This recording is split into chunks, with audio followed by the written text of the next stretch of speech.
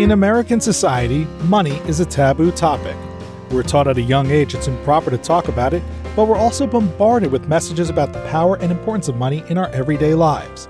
And by not talking about it, we miss out on the skills and lessons we need to effectively understand and financially plan. That changes today. Welcome to Money Tales.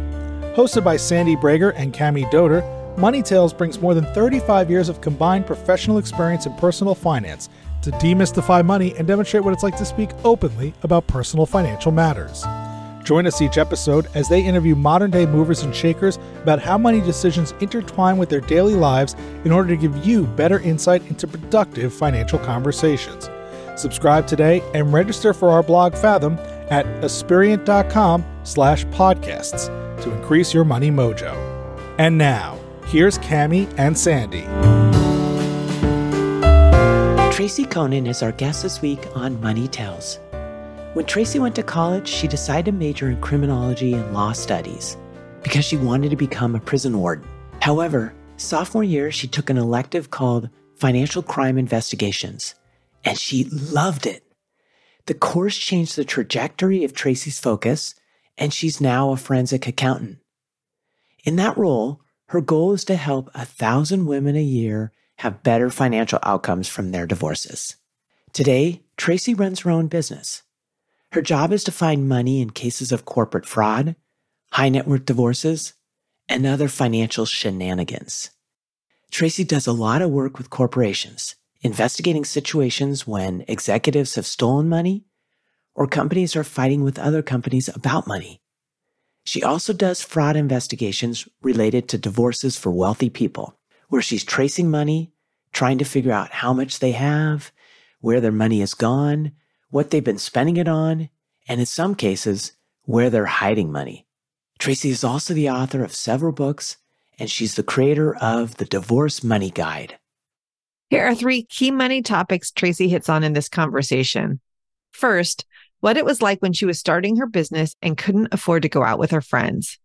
Tracy was embarrassed to talk about it, and at least one of her friendships suffered as a result.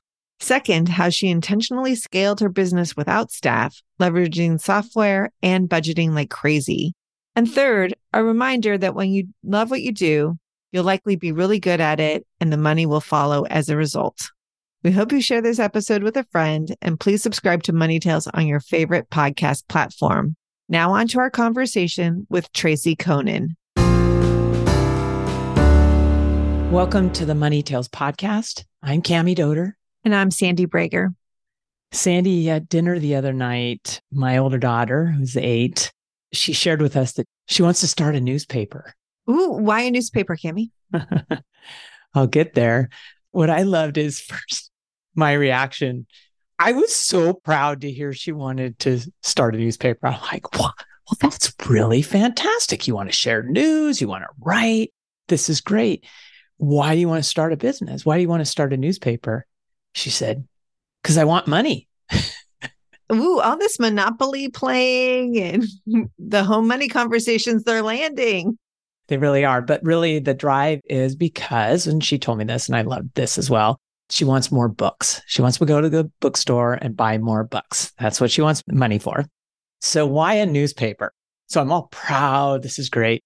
It's because she's been reading in another book, a kid's book, a series called Ivy and Bean. I know that series. You know, the main characters want to make money, and so they start a newspaper. So there wasn't some like, I want to go spread good news across the neighborhood. They already had the inspiration. But I love that their mind is connecting value with money and how they can bring in money in different ways. My younger daughter was, of course, saying, yeah, I want to do this too. Now, here's the unfortunate thing. I didn't get a chance to ask her, how do you price your newspaper? But I'll tell you, I'm going to bring that to you next time because we'll bring it up again. When you say that she wants to start a newspaper, my first thought was, did you inform her the harsh realities of the newspaper business these days and how hard it is to make money?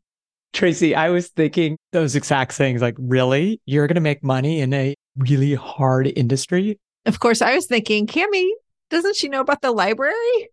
She could get books for free. We talked about free books. Her comment was, but I like to hold them and own them. Okay. All right. All right. But we do go to the library. We love the library.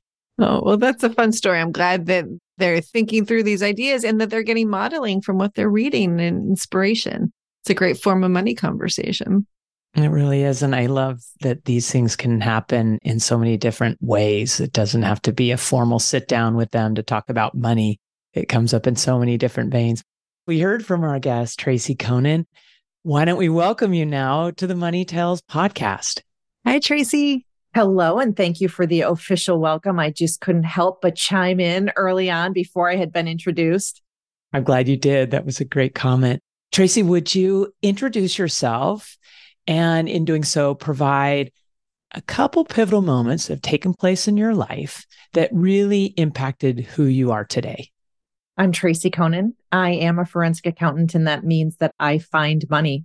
So I do fraud investigations, and a lot of that work is on the corporate side when executives have stolen money or companies are fighting with other companies about money and they need someone to figure out who caused who to lose money, how much money was lost, and then can you please testify as an expert witness?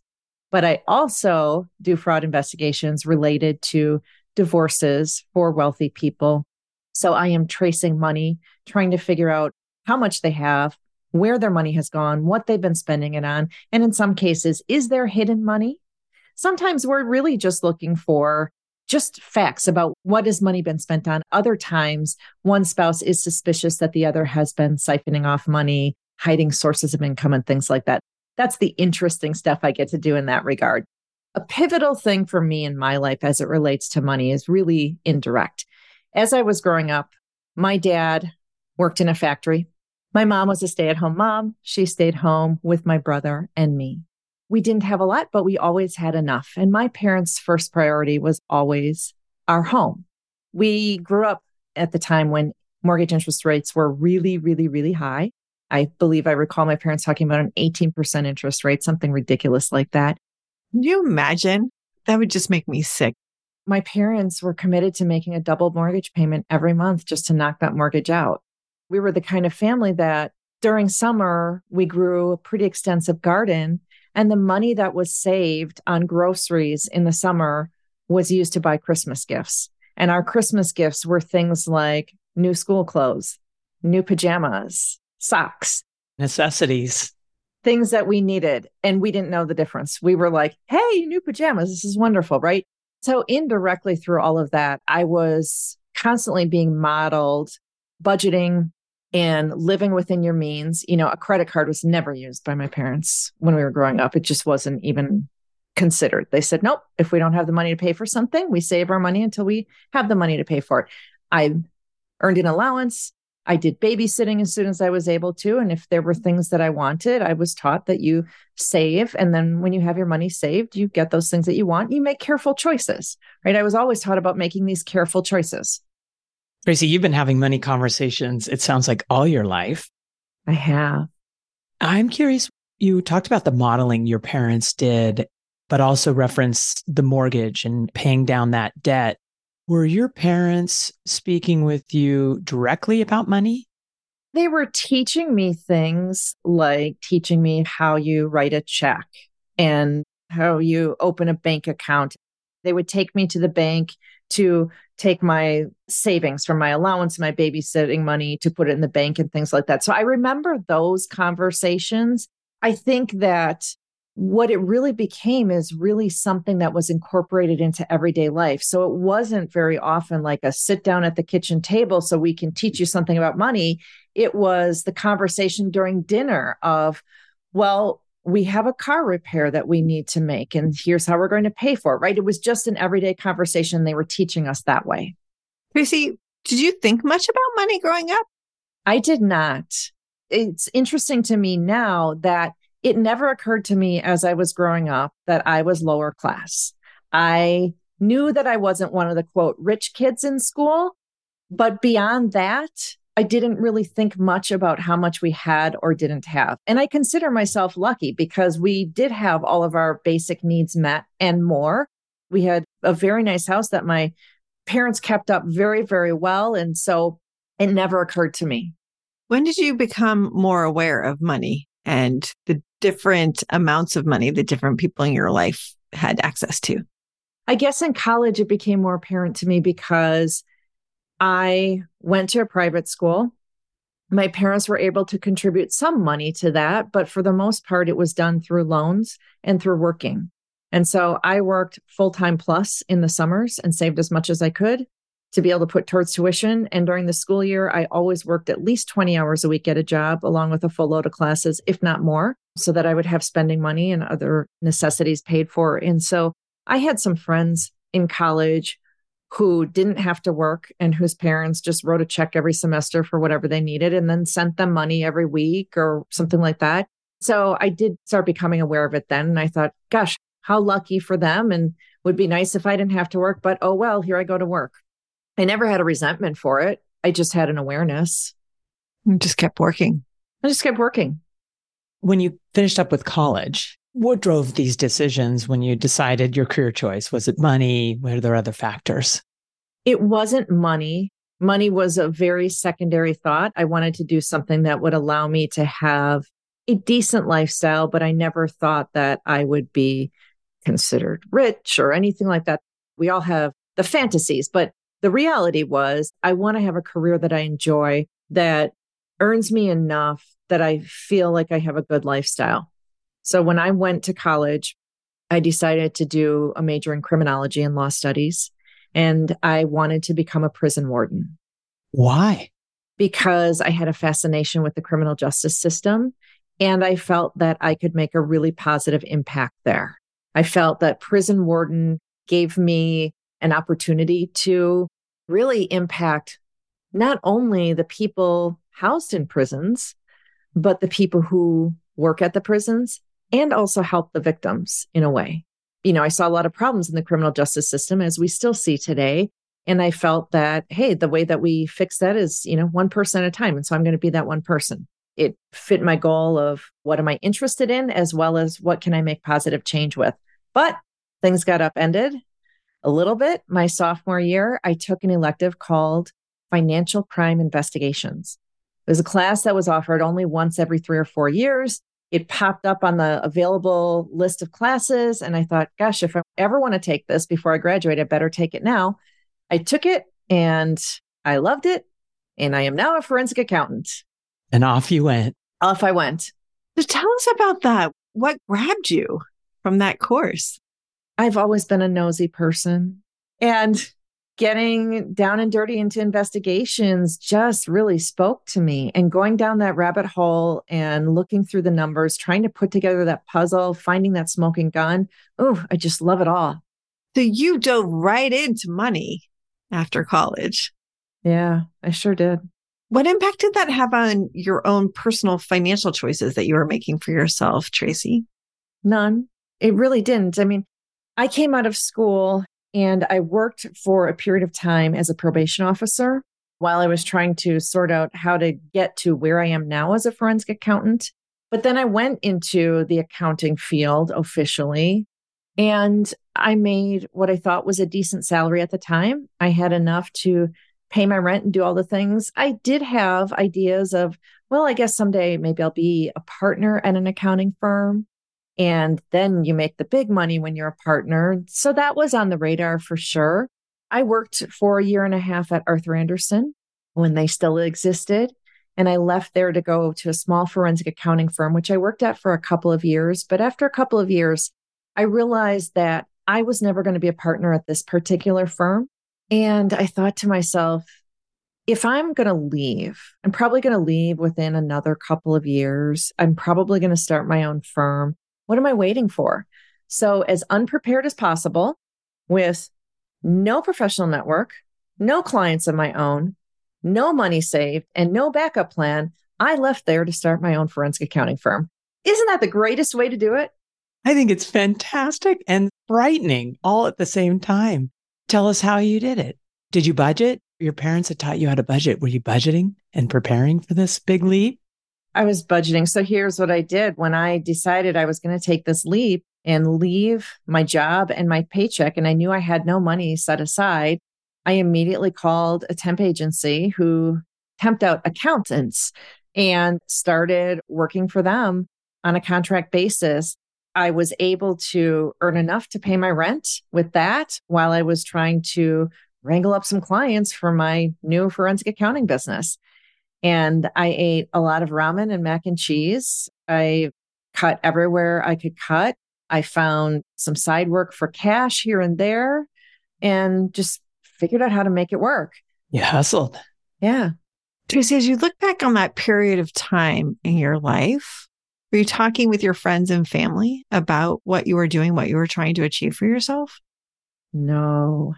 I mean, my family understood that I wanted to be an entrepreneur and have a business, but that was about the extent of what we talked about. It was really interesting. I had a very close friend that I'd been friends with for years and years and years. And we had typically gone out to dinner on a weekly basis. That was kind of how we would catch up. And that was our thing, to just go to dinner. Where do you want to go this week? And I started this business and I couldn't afford to go to dinner anymore, but I didn't want to tell her. I would say, oh gosh, sorry, can't go, too busy. And after a number of weeks of this, she lit into me and said, all you care about is money. You'll learn one day in your life that friends and family are more important than money. I am so sorry that you are so money hungry that all you can see is working, working, working. And, we're going to need to take a friend break. Wow. How did you respond? I said, okay. You were still embarrassed? I was embarrassed that I wasn't making money. And at that point, the way she yelled at me about this, my feelings were so raw. I mean, you think like, well, why didn't you just tell her at that point? Oh, no, it's just that I couldn't afford it. She was so ugly to me in how she told me this that I just thought I'm not going to share that with her. Got it. So she was opening the door, but she wasn't opening it in a kind, supportive way. Not at all. Are you still friends today?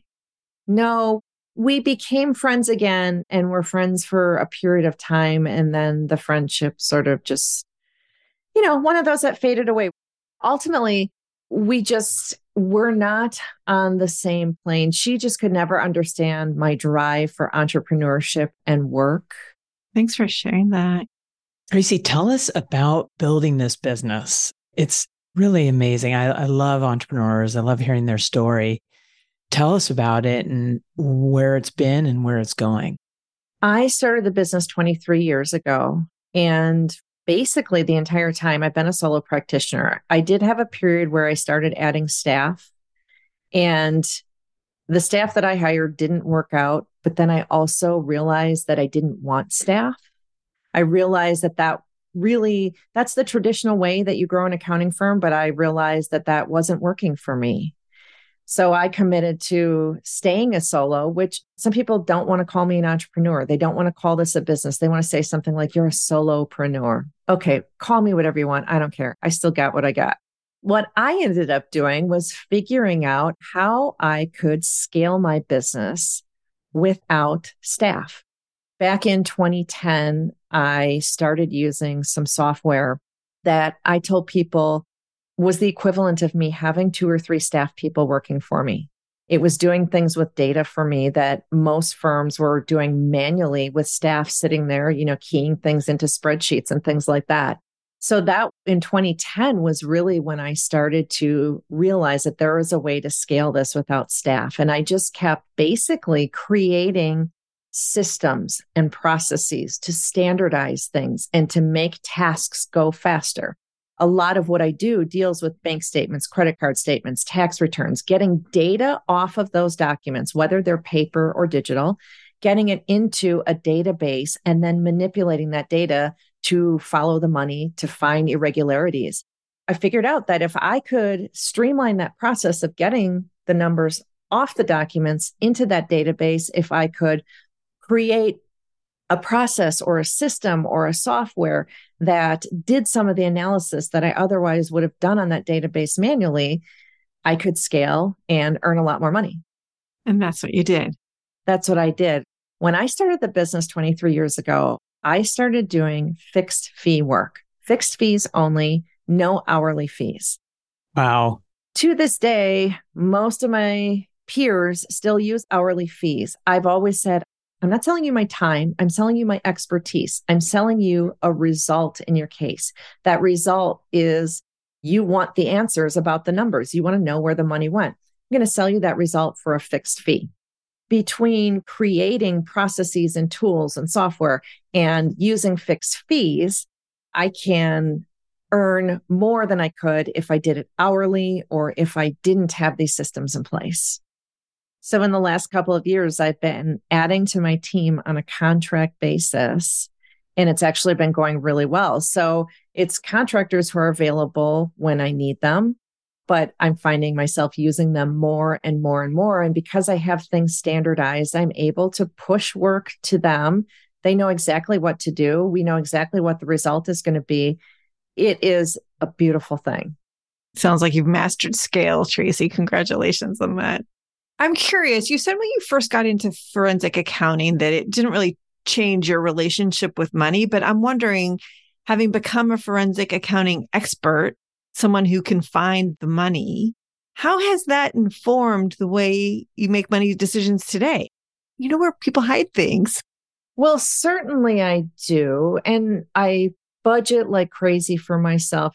I download my transactions every morning and look at them and make sure none of my accounts are compromised. And I see where I've been spending all my money.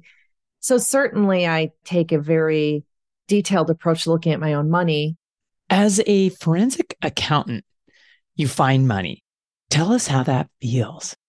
I love it so much. I feel so fortunate that I have found the career I'm supposed to be doing. Not only do I like it, I'm really good at it. What is really interesting to me is being able to dig into the details and look at 20 or 30,000 transactions to find the answer to something, but to dig into those details without losing sight of the bigger picture. I see sometimes with younger people who are learning, or with when I used to teach forensic accounting at the college level, I would see these students, they would dig into the details, but then they would lose sight of the big picture. So they would be in some details and they'd come running back to me and say, oh gosh, look what we found in these details. And I would say, but what does that matter to our overall goal of this investigation? Does this get us to where we need to be for the investigation? And so teaching that was interesting. And I found that I was always good at that. You have your eye on the details. You're keeping the big picture in mind. Tell us about communicating what you're learning from these investigations to the people that you're serving. The communicating is so great. Some of the things that I really enjoy about what I do, aside from just digging into the numbers, is the strategy. My clients are attorneys on behalf of their clients who are getting divorced or who are involved in a lawsuit or who are involved in a fraud situation, maybe as a victim, maybe even as a defendant in a criminal case. And I like working with the attorneys on coming up with a strategy for approaching things or a strategy for litigating or defending. But I also like that piece of communicating my findings. So what you would see if you read one of my reports in one of my cases is that I use very plain language and my reports are much shorter than other experts. And I've had attorneys sometimes push back on me with that and say, oh gosh, can't you write a longer report? Well, I suppose I could. But what I'm trying to do is focus on the issues that the judge and the jury need to know about. And I'm assuming that they're not accountants. I'm assuming that they're starting from square one and they need to be taken from point A to B to C to D without a whole bunch of accounting jargon. And they need to know, they need the facts. What happened with the money? So the communicating piece to me is not hard. I'm doing it from the standpoint of plain language. But in some of these cases, especially divorce, there is some empathy that needs to be involved in this communication. It's a very emotional situation that can sometimes be a little more difficult. Let's dive into that. If I'm finding that a spouse was hiding money or having an affair and spending a lot of money on the affair partner, it is a difficult conversation. But in most of those cases, my client has already had suspicions. And my work is simply confirming those suspicions. The approach that I end up taking is now we know. Now we know exactly what happened. We can quantify what happened. Your attorney can go in front of the judge with the facts and can ask for you to be given back your half of the money that has been siphoned off or spent. And so for my clients, having the answer is overwhelmingly the most important part, even though, yes, the underlying details can be hurtful, but most of them already had a pretty good gut feel and knew what was going on.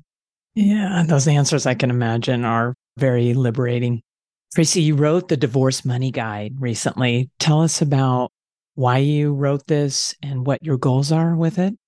Last year, I was in one of my coaching programs in a breakout room, and we were talking about things about our businesses that bothered us. And the question we were supposed to answer was, if it didn't bother you, what would your business look like?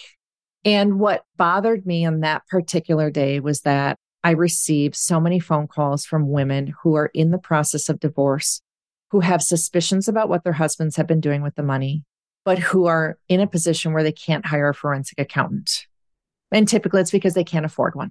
And I had nowhere to send them. There was no resource out there. And their attorneys would tell them, if you can't hire a forensic accountant, then there's really not much we can do as far as looking into our concerns about the money. So I wanted an option for them. I was bothered by that. I said, gosh, there's no option. It really bothers me. And I thought, why can't I make the solution for them? So I came up with the idea of the Divorce Money Guide. I call it an online handbook, but it's videos and worksheets and checklists. So I walk people through a 10-step process of showing them what the financial piece of their divorce is going to look like and what's going to happen there, what financial documents they need, how they get those documents, and what to look for in them to answer the questions they have about the money. And the goal with it is to help 1,000 women a year have better financial outcomes in their divorces. And how are you keeping track to reach that goal? Every person who buys the Divorce Money Guide and gets started with it counts as one towards the 1,000.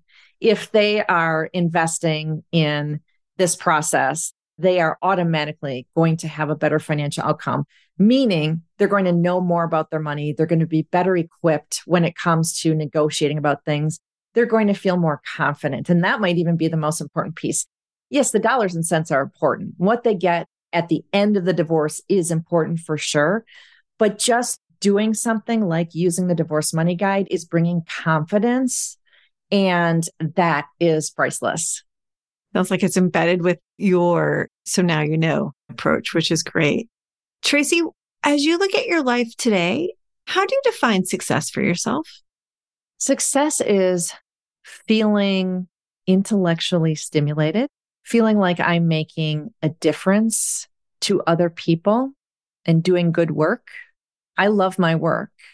And the success there, we tend to measure in terms of how much money we make. And while that's certainly, I enjoy money, I don't lie about that. But my success there isn't focused on money. It's really focused on helping people. How many people can I help? How am I helping them? That's really where success professionally is for me. And then in my personal life, it is being able to enjoy what I have created from my work. So that is, being able to live in a home that is comfortable to me and being able to travel to places that interest me. So success has a lot of components to it for me. It's a beautiful answer. Tracy, tell us, what's your next money conversation going to be and who's it going to be with? The first thing I want to do is go look at my calendar, right? Because that's probably going to dictate what that next money conversation is. It's going to be a work-related conversation because I have a number of cases going on right now that are really heating up. This is going to be a summer of a lot of work. I have a number of trials coming up. And so that's probably where that next money conversation will be, with a client who has a trial coming up. You're helping a lot of people. It's such a important skill you have and passion, and it's contagious. Tell our listeners where they can find you. Well, they can find me at my website, fraudcoach.com, because I am your fraud coach throughout your divorce. And on my website, I have created a landing page specifically for the listeners of this podcast. That landing page is fraudcoach.com/money tales, all one word.